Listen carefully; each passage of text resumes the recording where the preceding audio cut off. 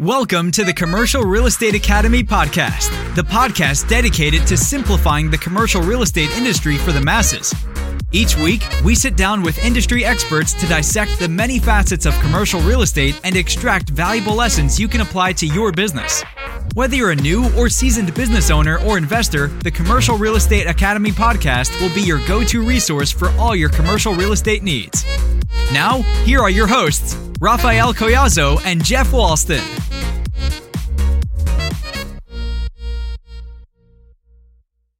Welcome to the Commercial Real Estate Academy podcast. I'm your host, Rafael Collazo, here with my co-host, Jeff Walston. How's it going, my friend?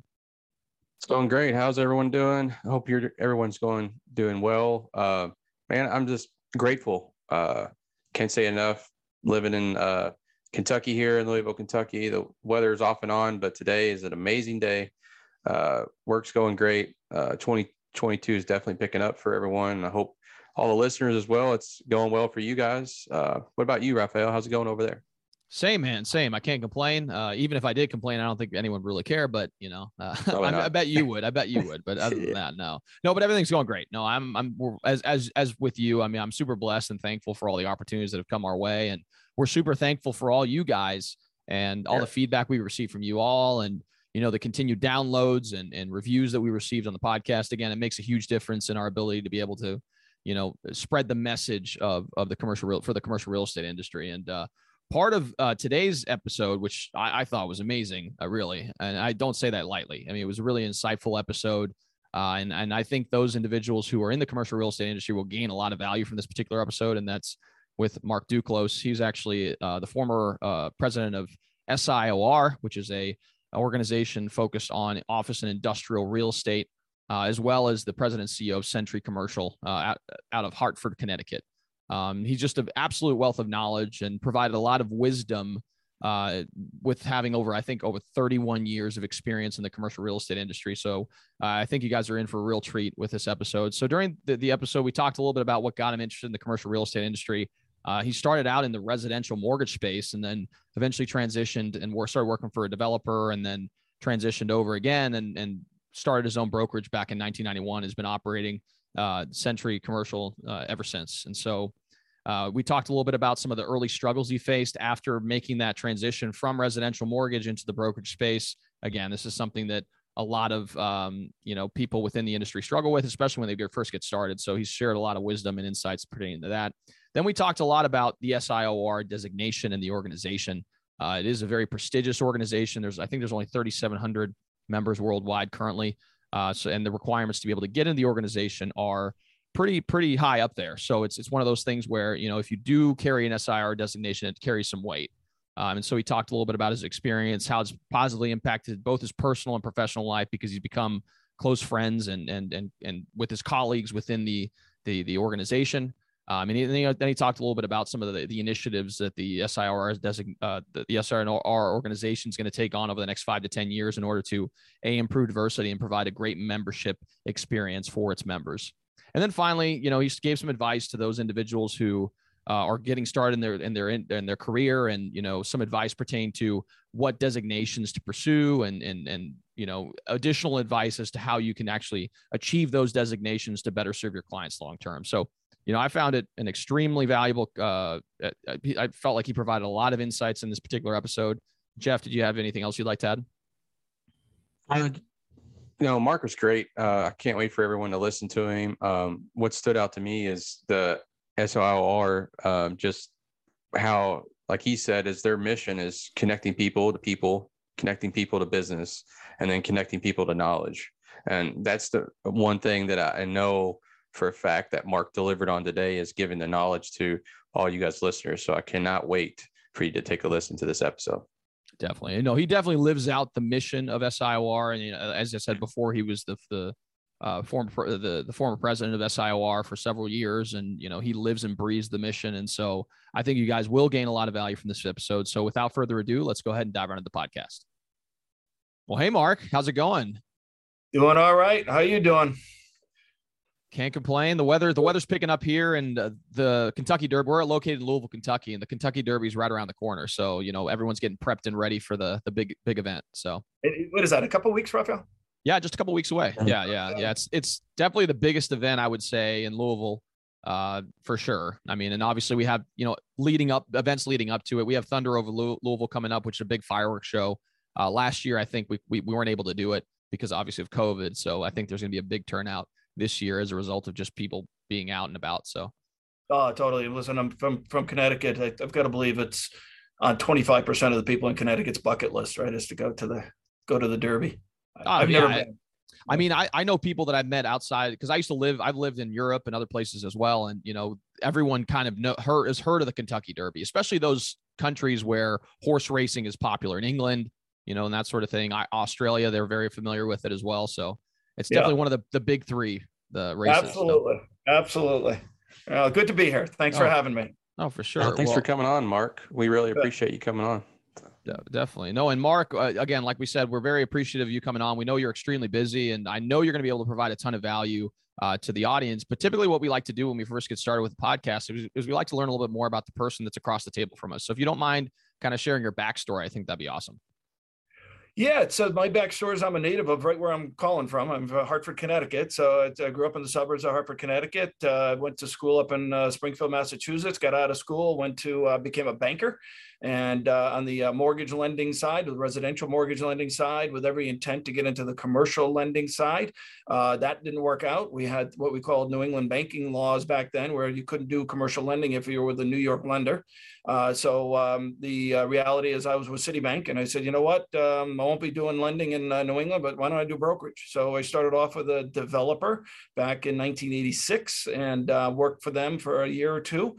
And then I got into brokerage basically in 1987, 1988 in that area. And then started my own company in 1991 with a partner who was no longer with us, unfortunately. But we started as a brokerage company in 91. And we then evolved to be a brokerage property management company in about 5 years ago. And then we added construction management to our ranks about 4 years ago. So now we call ourselves a commercial real estate services company based out of Hartford.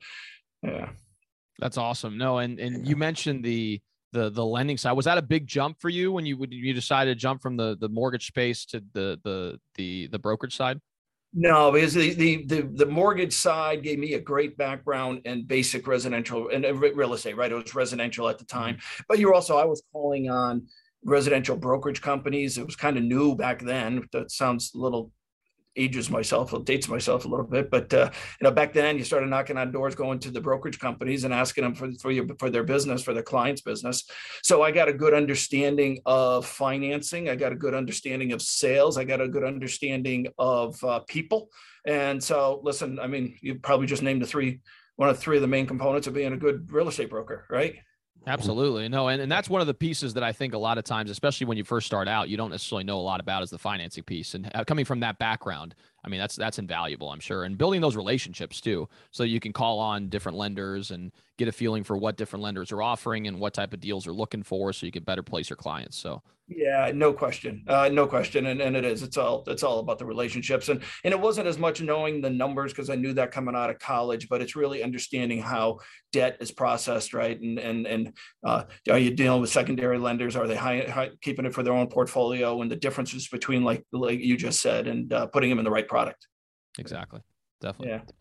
Yeah. Mark, I heard that you were saying residential on the mortgage end of it. What made you pick commercial? Why the trajectory that way instead of, residential? Sure.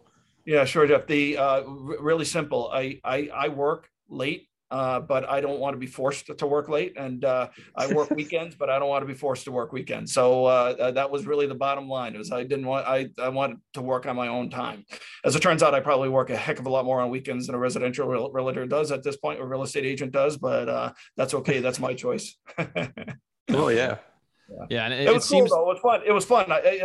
Listen, I like working with families as well, but I also don't want families, making kind of family decisions. I kind of like the more corporate decision. But being in that first couple of years in the mortgage world, it was always interesting to listen to everybody's story. And every person that I wrote mortgages for always had a story. And one of the biggest stories I remember was I was sitting at was sitting at a table with writing a mortgage for a longtime exec who was in the midst of getting laid off in 1986 or 87. And I remember writing a note to myself. He basically had the corporate handcuffs back then, which was you work for a company for about 30 years and you turn to be about 55 and all of a sudden you're getting laid off. And it's like, what now what? Right. And I remember writing a note to myself and said, I'm never going to be put in that position ever. So that's when I started becoming a lot more entrepreneurial. Yeah, I know. And I can imagine the fear that, probably went through this gentleman after having put in his time and probably performing very well for the company over a period of time. But, again, at a company, you're expendable. I mean, unless you can perform for a long period of time. And even then, I mean, there's certain situations where it may be beneficial for the company to move on. And, that's why, being your own boss and obviously that comes with the time commitment. You mentioned you work a lot, and I'm sure that's part of the reason why you've been able to accomplish what you've been able to accomplish. But again, it's for your benefit versus maybe a broader audience. So yeah, no question. And back in the mid 80s, that it was so up to the mid 80s, maybe somebody would argue 87, 88 in that area. It used to be you started with a company, you're pretty much guaranteed a job for that company, right? Your parents have always, they worked for the same company forever. They retired with their company with the golden watch. In the late 80s, that started evolving and it was basically no promises. So it basically evolved to what you're talking about, Raphael, which is, no promises. We appreciate your employment, but you could be let go at any time. Definitely. No, of course. So back then when you were transitioning from the mortgage space into the brokerage side, obviously there's a lot of our listeners who are, early on in their career in brokerage, and that comes along with a lot of struggles. So I was wondering if you could share some of the insights you gained through that experience and maybe some of the struggles you faced and, how you were able to overcome some of those. Yeah, and we pay for some of those struggles. The industry is paying for some of those struggles, right? Because we've always prided ourselves on you eat what you kill. No, we don't give you a salary. You got to just go out there and hustle and make a living. And maybe in the 80s and maybe in the 90s, that sold okay. But you know what? That's not selling as well now. But that's the way it was back in the 80s. I was fortunate that I got into the business with a developer originally. And so working for that developer, I got a pretty good taste of what brokerage was all about. And I got in on a salary. The problem is working for a developer, I was limited to that one product, right? So I was doing a nice job knocking on doors and finding people, but if they didn't want to go into that developer's product, then I was out. It's not like I could be a broker and go spring them elsewhere. So I learned quickly that I really didn't want to do that. And when I say we're paying for it now, I mean, right now, a lot of the younger brokers don't want to or can't afford to get into a business that they don't get paid a regular check, right? And so they've got to put it all on the line. In some cases, that's good because bottom line is they're going to hustle and try to make a living. And some of them do. Others, it kind of limits the people that we have in the industry, and it becomes kind of a single track kind of type of, we start creating the same people over and over, and the diversity just isn't there. So we're paying for that. Back then, listen, I knew because it was, you mentioned the mortgage sales that I could sell. I knew that I learned the actual basis of commercial real estate by working with a developer. So I was able to actually start with a base and start working with clients reasonably immediately. But back then it was just knocking on doors. I mean, it was really knocking on doors. Hopefully you got a product that you could list, and then you basically went and knocked on doors and used that product in order to build your base of business. I remember my first deal of any size was basically done off a phone, which back then was, the phones were just brand new cell phones, and it was Oshkosh truck, and that was from knocking on doors of a product. So it's hustle. I always tell people when I think, and it's still the case, whether you're getting paid a base salary or a draw or working on commission, you've got to take the work of 3 years and condense that into one. And you got to take the work of 5 years and condense that into 3.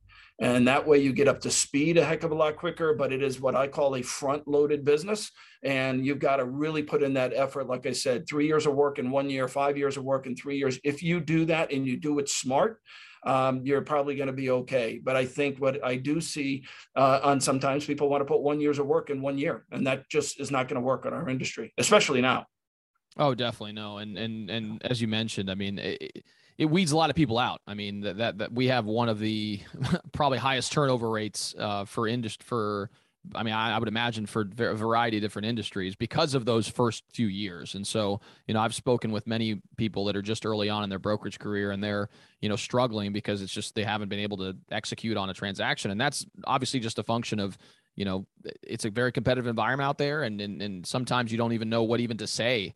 A lot of times when you're interacting with someone who's a 30-year veteran, in the commercial field, whether they're a developer or maybe even a business owner, but they're a veteran business owner and they're very sophisticated in how they interact with people. And you as a newer person probably don't have nearly the experience that someone of that caliber has. And sometimes it comes off as, you may or may not be someone that they want to work with. However, that's why I think teaming up with a, strong broker in particular can help you on that front, where you can loop them in and, have them, totally help you along the way.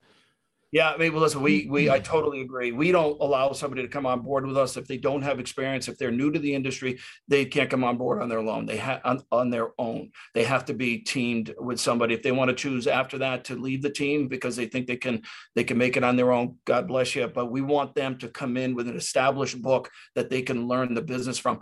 To your point, it was early when I got in the business, and for a period of time, the industry almost prided itself from weeding people out, right? It was like, oh yeah, if you're not strong enough, then you're out. Then guess what? The nurturing part of that wasn't around. And now we've kind of reversed that and taken a personal responsibility that you make it in this business, right? And I think a lot of companies are starting to do that to make sure that it's a vested interest to make sure you make it. That's a complete turnaround from maybe about 30 years ago. And I think embedding these new brokers in these teams really helps them. And you can get an understanding of whether they have the skill sets to do what they need to do by being embedded in a team, even though they're only doing maybe a couple of functions. Definitely. No, for sure. And I'll even credit, to the brokerage that I'm a part of. I'm in a boutique brokerage. And I mean, I've been looped in on opportunities just through, working with the people in my brokerage. And I mean, it's an invaluable experience for me, and it's given me a lot of confidence in going out there and, still soliciting business. So it's, I think it's an extremely, no worries. No, I think it's a very important piece of the puzzle. And so anytime I talk to someone, and I'm nowhere near the experience level that you have. I mean, I'm about 2.5, maybe 3 years in myself. And so, anytime I kind of have a conversation with someone about it, I always mention that, pairing up and being at a brokerage that supports you and your endeavors is really the most critical piece. Yeah, I totally agree. And I think the brokers themselves need to deliver a heck of a lot more for what they used to. I mean, it's used to be the desk and a phone and a pencil and a pad, maybe. Right. And now it's, listen, if I'm a new agent coming into the business, I'm not only looking for the broker to support me with some leads, like you just said, but I also think they've got to be, what's your, we used to always say, does the agent have it? Like, do they have it? I can't describe what it is, but I know it when I see it. Well, they've got to be able to turn around to the broker and say, what do you have? Do you have it? And for me, it is, do you have a base of operations? Do you have a foundation, a CRM? Do you have data? Do you have a property database? Do you have a CRM? Do you have a comp database? Do you have tools that I can use in order to really maximize being successful so that it is turned in somewhat to IT, technology? Do you have the technology to help me be successful? And as I call it, the tools in the toolbox to help me do what I do. Absolutely. No, yeah. And we've had the honor of interviewing a lot of different tech companies in the commercial real estate space. And it's just amazing what's coming down the pike and how it's going to be leveraged in a variety of different capacities. So, yeah, absolutely. And I hope everybody hears that. I could tell you my travels as SIOR global president. And I just didn't travel to SIORs. I traveled all over to different places as well. And the bottom line was there are some people and some companies that are listening to that loud and clear, and there's others that are quite candidly oblivious to it. And I'm afraid for those companies that aren't establishing that technology platform in order to help their brokers be successful, because I think there's a tipping point, right? When you're actually doing that work, you're going to get to a tipping point where it's just going to grow exponentially. And we're starting to see some of those companies do that. And obviously their agents be successful because of that. Absolutely. Yeah. Mark, great advice. I love what you said about the hustle, condensing the 3 to 1 year and the 5 to 3, because I'm a GC, commercial GC by nature and developer, and been around the industry for over 20 years. And I tell you that all the people that are new just don't quite understand how much hustle it does take in that first year and even the second and third year. So Great advice. Great advice. Yeah, no, I appreciate that, Jeff. And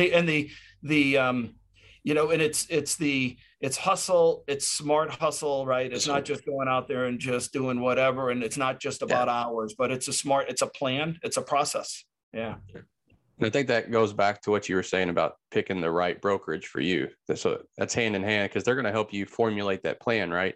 To get out there and, they might be able to wind you up, or you can do that yourself, but you may not know which direction to go if you don't know the industry quite well. So 100%.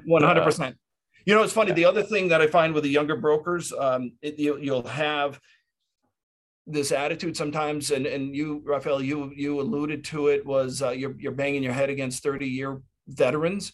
I've been in the business 36 years, and I always tell the younger ones, I said, listen, there's an upside and downside to everything, right? So you're right. You're going to be looking at somebody, they're going to say, well, why should I hire you over Mark Duclos? You're going to say, mine would be, Mark's great, but you know what? He's getting all long in the tooth, right? And I'm out there, I'm hustling, I'm learning new things, I'm using all the tools that I need to use, and yada, yada, yada. So you do have a benefit in the marketplace as long as you utilize it. But you can't just go to, how the heck am I going to beat him? You can beat me. Just go out and just make sure you're selling what you're delivering. And sometimes that sells, and sometimes it doesn't.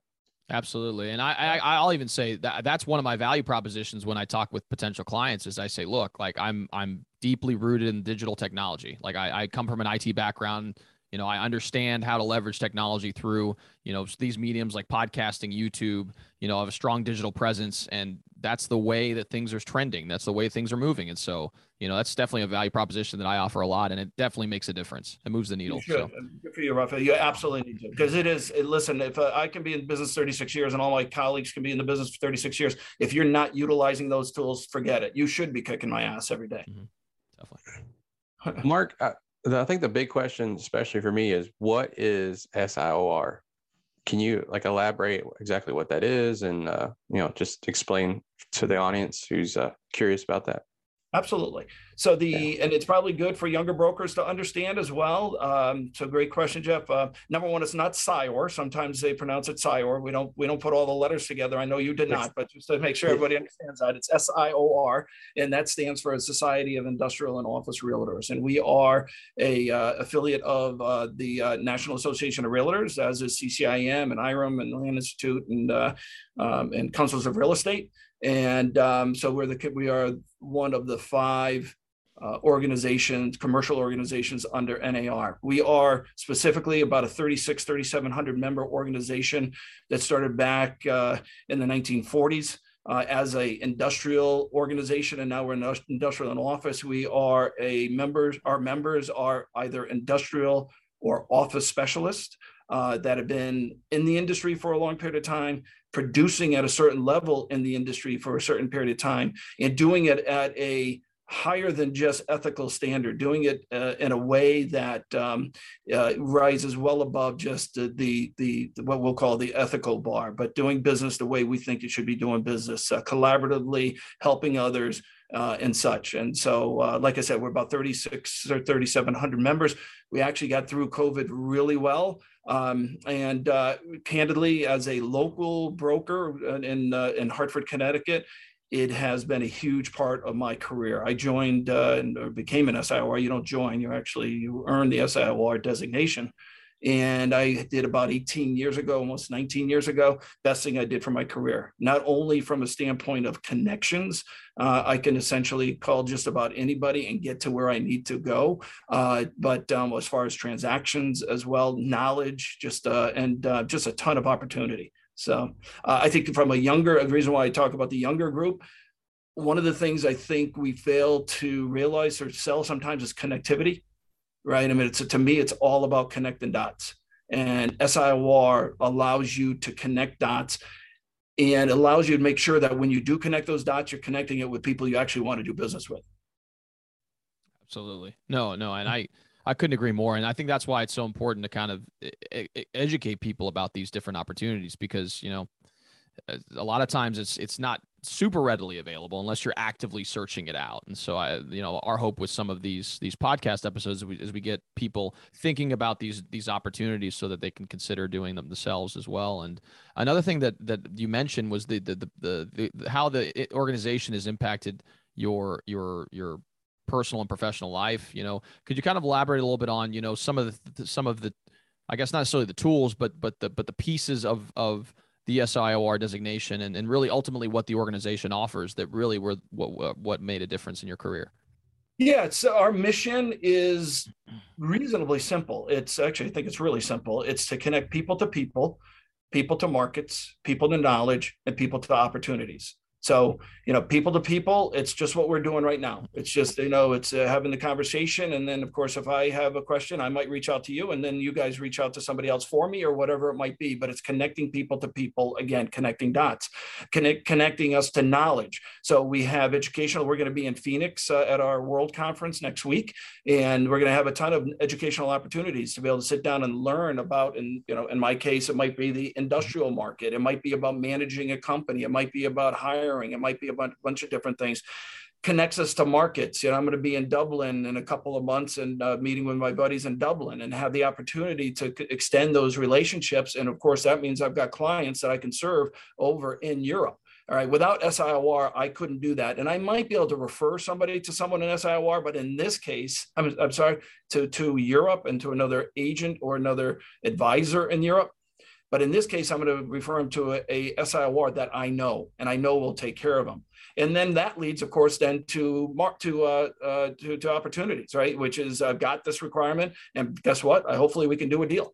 All right. So it's been huge. So I can tell you my book of business is probably, and our company's book of business is probably 30% because of SIOR. It's whether it be that it's a direct referral from SIOR, or that somebody for SIOR got us to where we needed to go, or that even somebody who was a non-SIOR calling into us because because I'm an SIOR and saying, hey, listen, I got a client I need some help with.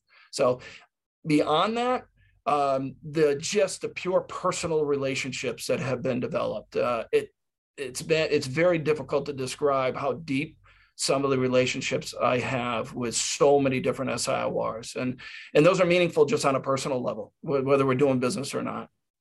Yeah, no, but a part of business is personal. I mean, you get to work, especially with your coworkers and your colleagues. I mean, you get to build these relationships with them, both in a business setting and a personal setting. And, the more beneficial relationships you can develop in your life, I mean, that's kind of part of the reason, in my opinion, of having a fulfilling life is you get to interact with people that are of high character, high integrity, and you have a shared mission. So 100%, Ruff. I mean, to that point, I always kind of challenge the idea of life-work balance, because guess to your point, they're meshing. It's making sure that, to me, it's making sure so you've got life-work balance, and just at some point in time, one takes priority of the other, but it really doesn't go away, right? I mean, the other parts of your life don't go away. The other thing is I always like, well, it's not personal, it's business.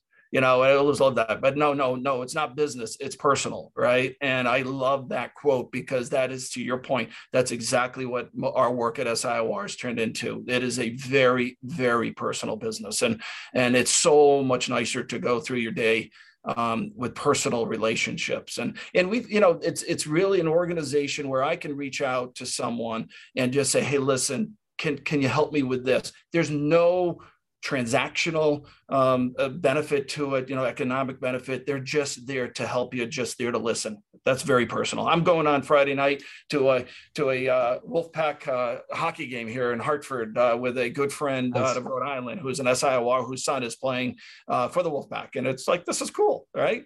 Absolutely, yeah. And just to kind of reiterate that point regarding work-life balance, Jeff Bezos once referenced the work-life. It's not work-life balance, it's work-life harmony. So there's going to be periods in your life where there's ebbs and flows. Like there's going to be periods where, let's say you're starting in your career and you're working your tail off and doing what you need to do to build a book of business. And there's going to be times in your life where, maybe family takes priority. And then there's going to be times where, it just ebbs and flows over time. And so I think that that's a more healthy way to look at the work life than is work-life balance, because I think that, that's just the better approach. I love that. I've never heard that, actually. So I love these things, because you learn as much as you give. So that's pretty cool. I'll be using that. Definitely. Yeah. Well, Mark, I think the biggest question for me would be the SIOR and the mission. You guys went through the pandemic and everything, and we're kind of seeing, the ending to that. So what is the organization's goal 5 to 10 years from now? Have you guys changed that goal from the previous years, or have you created a new one? Can you elaborate on that? Well, listen, we went through some changes during COVID. I wouldn't say that. I mean, I don't think we were broken, certainly going into COVID at all. But getting out of COVID, we were hyper focused. COVID allowed us the opportunity to take a step back in March of 2020 and take a look at ourselves and make sure that we were actually executing the mission that we said we were supposed to be executing. And the answer is we were, but we weren't. All right, we weren't doing it 100%. And so it was a refocus on the mission that I just talked about, and refocus on executing that and getting rid of what I call the white noise. When things are getting better, when things are going well, even now, you tend to do maybe a couple more things because, hey, what the heck, you might as well do it, right? And then all of a sudden things just turn and it's like, okay, get rid of the white noise and start really focusing on what you are here for. So we're going through a strategy analysis right now for a 3-year strategic plan, which will be voted on in the fall of this year. So we're still developing that, but I can tell you that it includes that focus on our members and making sure we're delivering the product to our members that we're supposed to be delivering, making sure that it's not just an in-person delivery, meaning, SIOR is known for its relationships, very much so. If anybody said, like, what's the difference between SIOR and X organization? Oh, it's their relationships. These guys know each other. They're personal. They're into it, right? But those are based on in-person events. And of course, when March of 2020 came around, we didn't have in-person events. So where we were very weak was on the digital side, not only Zoom, which everybody was weak on, digital content, as well as social media. So we have an entire commitment to that side of what I call the other half of the toolbox, the in-person, and the other half is the digital delivery, and making sure that that's working at full tilt. Diversity is a huge one. That will absolutely be on us. So on our strategic plan. We spoke earlier about the weeding out of weak brokers, right? But the reality is that we weeded out a lot of diversity, and it wasn't just men and women; it was everything else included. And so we have a major focus on diversity, just like everybody else does, but making sure we're not talking about it, that we're executing it. And we believe that our social media and those things are going to really help us do that. Got to take a look at the compensation, the way our industry does compensation, and we hopefully start changing that a little bit, and being a larger voice to the industry. SIOR has been quiet when it comes to speaking out on issues of our industry. We usually leave that up to National Association of Realtors, and we generally still will, but we want our voice to be heard when there are big issues out there and taking positions and being able to be a part of the solution. So I would say those are some of the highlights. Our membership value is right there. And so we're going to keep driving that. That's awesome. No, and I'll echo on the diversity piece. And that's something that, we've tried to make a little bit more of a commitment towards on the podcast, is trying to bring in different voices from a variety of different backgrounds, colors, and creeds, to give people an example of the fact that the people of diverse backgrounds and creeds can operate within this industry. And I think the compensation piece that you address is extremely important, in particular for those individuals who don't come from, privileged social economic backgrounds. I think sometimes, in the first year or two, when you're not really making a lot of money, if you don't have the support in some capacity, it can weed out a lot of people. And so I think that, those efforts in particular, I think could be of value for the organization. And if I feel like as an industry, if we do commit in that direction, I think it will improve the diversity in the ranks for sure. So. Yeah, you're absolutely right. Really well said. Listen, I think we are what we eat, right? And so it's a lot easier when I'm out there shaking hands and going to networking and developing relationships. You generally are going to gravitate sometimes to another white male, right? And I mean, let's face it, we're a white male industry that fortunately is changing, but we need to step outside our comfort zone and make sure that we are shaking hands with people other than just white males. And that's not to negate the value of the white male, the traditional person in our industry. I think we have to make sure that we have a university program with SIOR, and we again, you are what you eat. Many of our universities that we have relationships with are privileged universities. And so we are reaching out now to the less than privileged universities, not the prototype that have real estate schools, but introducing the concept of real estate to other universities and colleges. I know when I went to college, commercial real estate wasn't even on the radar. I mean, I didn't know what the heck commercial real estate was until 2 years out of school. That's not something, and I came from a blue collar background.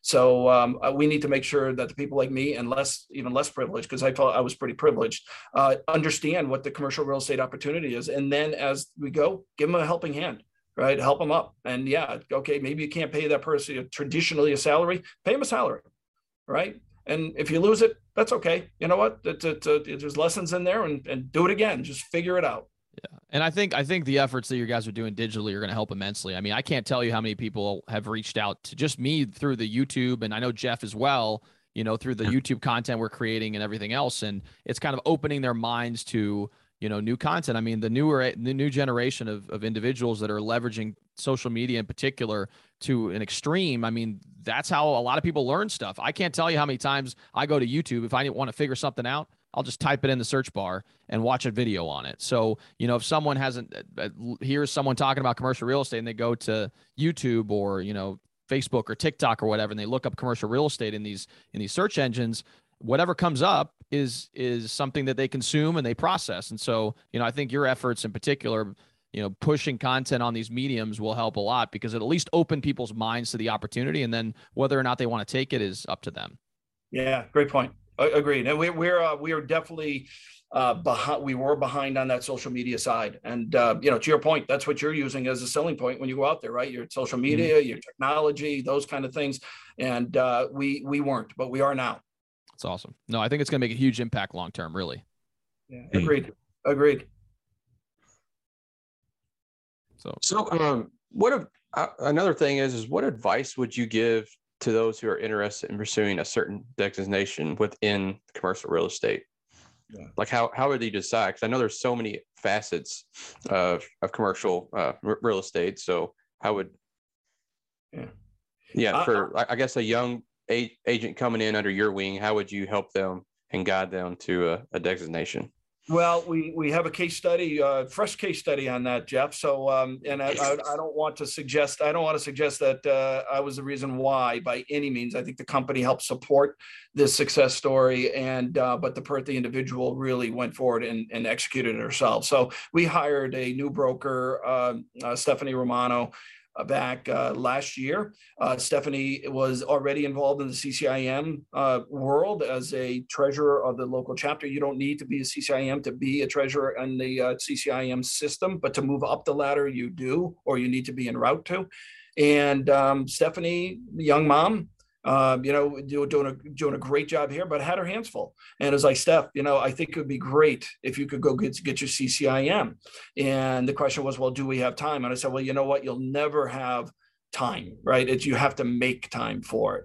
Stephanie went out, she tackled it. She just got her designation, CCIM designation down in the Carolinas week before last. So we couldn't be more proud of her. So I think it's connect to, well, in that case, mentors, reach out and make sure that the younger people understand the value of a designation. I'm a big believer in designations. Some people aren't. I think especially when you're younger, and speaking to Raphael's point, which is you're young, you're walking into a place, to a building and to a company, and you're looking at a guy who's saying, well, why not hire, well, you can just hire Mark. You don't know anything. Well, look at the SIOR after my name. Look at the CCIM after my name. And property management, look at the IRM after my name, or whatever the IRM designations are. It establishes a level of credibility. So I would give any advice for the younger brokers, if they're serious about their trade, if they're serious about what they want to do, work on a designation, because not only does it give you instant credibility today, it's going to give you credibility down the line. And that's not going to be that people look at you and say, genius. Oh, you got a SIOR, genius. No, it's going to say they at least have a certain level of value that was measured. And so it's not just your name, you got the designation after it. And I think that's huge. Later in your career, because of your establishment with CCIM, and just using CCIM and SIOR as an example, we talked about connections. You want to be a local company at Century, you want to be a local broker at Century Commercial in Hartford, great. Just keep doing what you're doing. And there's nothing wrong with that. Late in your career, I think people, and I say later, probably as the years go, you want to create a little bit larger platform. Doesn't have to be done through a national platform, not negating the value of CBREs or the JLLs of the world, but it can be done on a local platform, with a local company as well. And that CCIM or SIOR or whatever it might be establishes that platform to get your clients services well beyond just your local market. Absolutely. Yeah. And we had a gentleman named Mark Seifert. He's a CCIM instructor. And he invests with a fund in office buildings across the country. And he referenced the network of CCIM and how he's done deals with people in other markets that have brought him opportunities because of his affiliation with CCIM. And they just so happen to be a CCIM as well. So that credibility and that camaraderie that's built through the organization, can translate to opportunities on the investing side if that's what you want to do, or on the brokerage end if they refer business back and forth as well. So absolutely, and I think, Rafael, the other point on the to that is you don't necessarily need to have the designation in order to be involved in your local chapter, right? So you can actually be a guest in a local chapter and go without having the designation. Obviously, they want you to become a designee. There's also designation type of organizations, your commercial real estate for women, those type of organizations, NAIOP, those kinds, get involved, again, establish connections. Listen to Rafael, SIOR and CCIM established a great connection, councils of real estate as well, and CREW and all these, a lot of them, they're playing together in the same sandbox. And you want to start getting instant credibility, instant connections in the marketplace, just get involved, get out there. And the designation, like a Stephanie Romano, who's a poster child for us for success, it didn't take the time to get your designation if that's what you want, which I would strongly suggest. Absolutely. Great advice. Yeah. So, well, we just greatly appreciate your time for coming on the podcast. I know we gained a lot of value from the conversation. What we typically like to do at the end of near the end of the podcast episode is to ask a few questions. One being, we're all voracious readers. I know Jeff is, I am, and our audience is as well. So we like to ask, what was the most impactful book that you've ever read? And it doesn't necessarily have to be commercial real estate related. We've had people talk about a variety of different books. But if you would like to share that, I think that'd be awesome. Yeah, so I am not a voracious reader of books. I'm a voracious reader of periodicals and news and that stuff. A committed Wall Street Journal reader. But the two most impactful in my career, I'll give you two. I'll give you three. Good to Great. Never Eat Alone. And 7 Habits of Highly Effective People. I would say I would put those three on the list. I gained different insight on all three, and Good to Great from a management standpoint, the ability to get the right people on the bus. I think from 7 Habits of Highly Effective People, I learned a number of the tools that I can use and appreciation for what other people bring to the table. It's not just a clone of Mark Duclos, and you don't want a clone of Mark Duclos. So it's, and I don't mean that from a negative, but you don't need 5 Mark Duclos at the table, which is again the idea of diversity, right? And then the Never Eat Alone, I think, is a great one for young people because it gives you an understanding of how relationships are developed and the need to connect. And Never Eat Alone is basically just don't eat alone. Pull somebody in, and you can always have lunch with somebody, right? Just pull them in and grab some advice, grab some contact.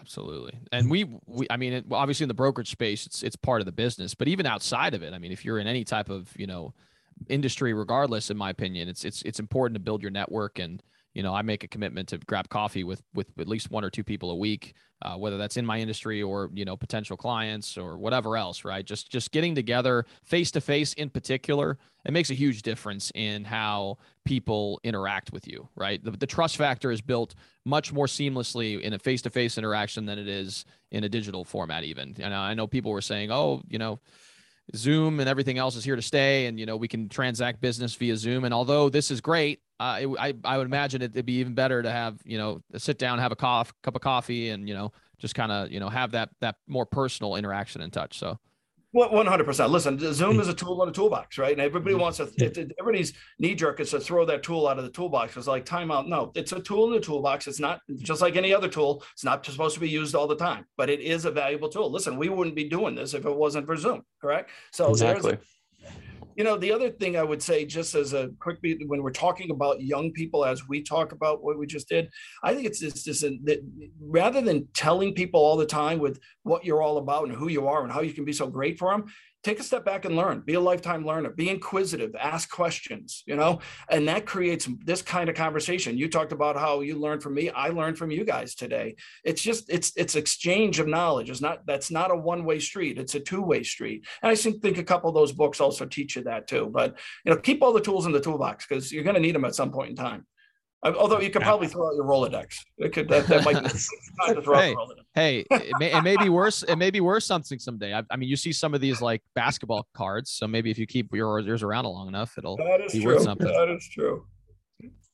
Well, Mark, I really appreciate. We did both gain a lot of value on this. And one of the other questions that we like to say is we have a CRE treasure chest, which is a repository of PDFs or videos or any type of educational content. It can even be a case study that people give to us so we can give to our listeners.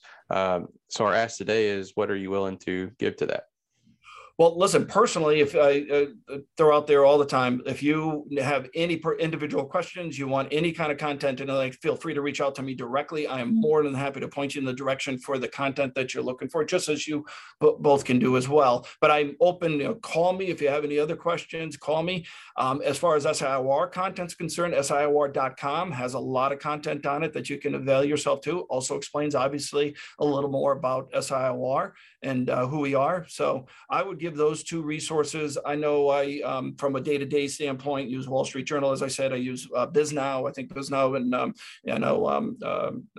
Commercial Real Estate News and those kind of periodicals, just to name a couple, because there are so many others. I'm religiously on my Feedly, and so I make sure that I always stock that with a bunch of content. But again, rather than a ramble, just feel free to reach out to me, and I would use SIOR.com.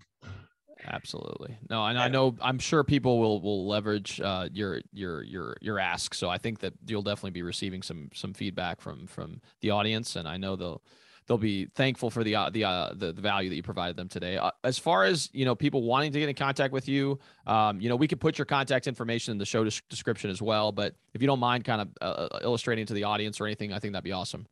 Absolutely. So to reach me, you can see my name, I think, on the screen. It's Mark. It's Duclos, DUCLOS @SENTRY commercial.com. Again, Duclos @centurycommercial.com. Phone number is 860-983-5630. Website is centurycommercial.com. Awesome. Yeah. And like I said before, if you guys are listening to this in a podcast format, it's going to be in the description below. Or if you guys are watching this on YouTube, it will also be in the description below. So feel free to take advantage and reach out to Mark. I know he's a, super giving and great individual, and I'm sure he'll be able to answer any questions you guys have. So again, Mark, go ahead. There's one thing. Yeah. Best to reach me by phone. My emails get buried. So, and please just reach me by phone if you want to get a quick response. So just a little tidbit. I'm also notorious for returning emails on weekends. And I can imagine with the volume of emails you receive, that's probably the case as well. And I fall victim to that sometimes too. And I'm the worst with sometimes text because, I get texts all the time and you have to sit down and think about what you're going to write. And so sometimes I don't answer a text for 4 days and I'm like, oh man, I got to respond. So calling's definitely more efficient for sure. Yeah. Definitely. All right. Well, Mark, we greatly appreciate your time. As we said before, if you guys are watching this on a YouTube format, we would greatly appreciate it if you can like and subscribe to this channel. It really helps with the YouTube algorithm, ensures more and more people can hear this message. If you guys are watching this or listening to this in a podcast format, whether that's Spotify, Apple Podcasts, whatever else, again, leave us a 5-star review. We've seen a significant uptick in our downloads as a result of you guys doing so. It really helps with the algorithm to make sure more and more people can hear this message and learn about the many facets of commercial real estate. So thanks again for stopping by, and we'll see you all next time. We'll be right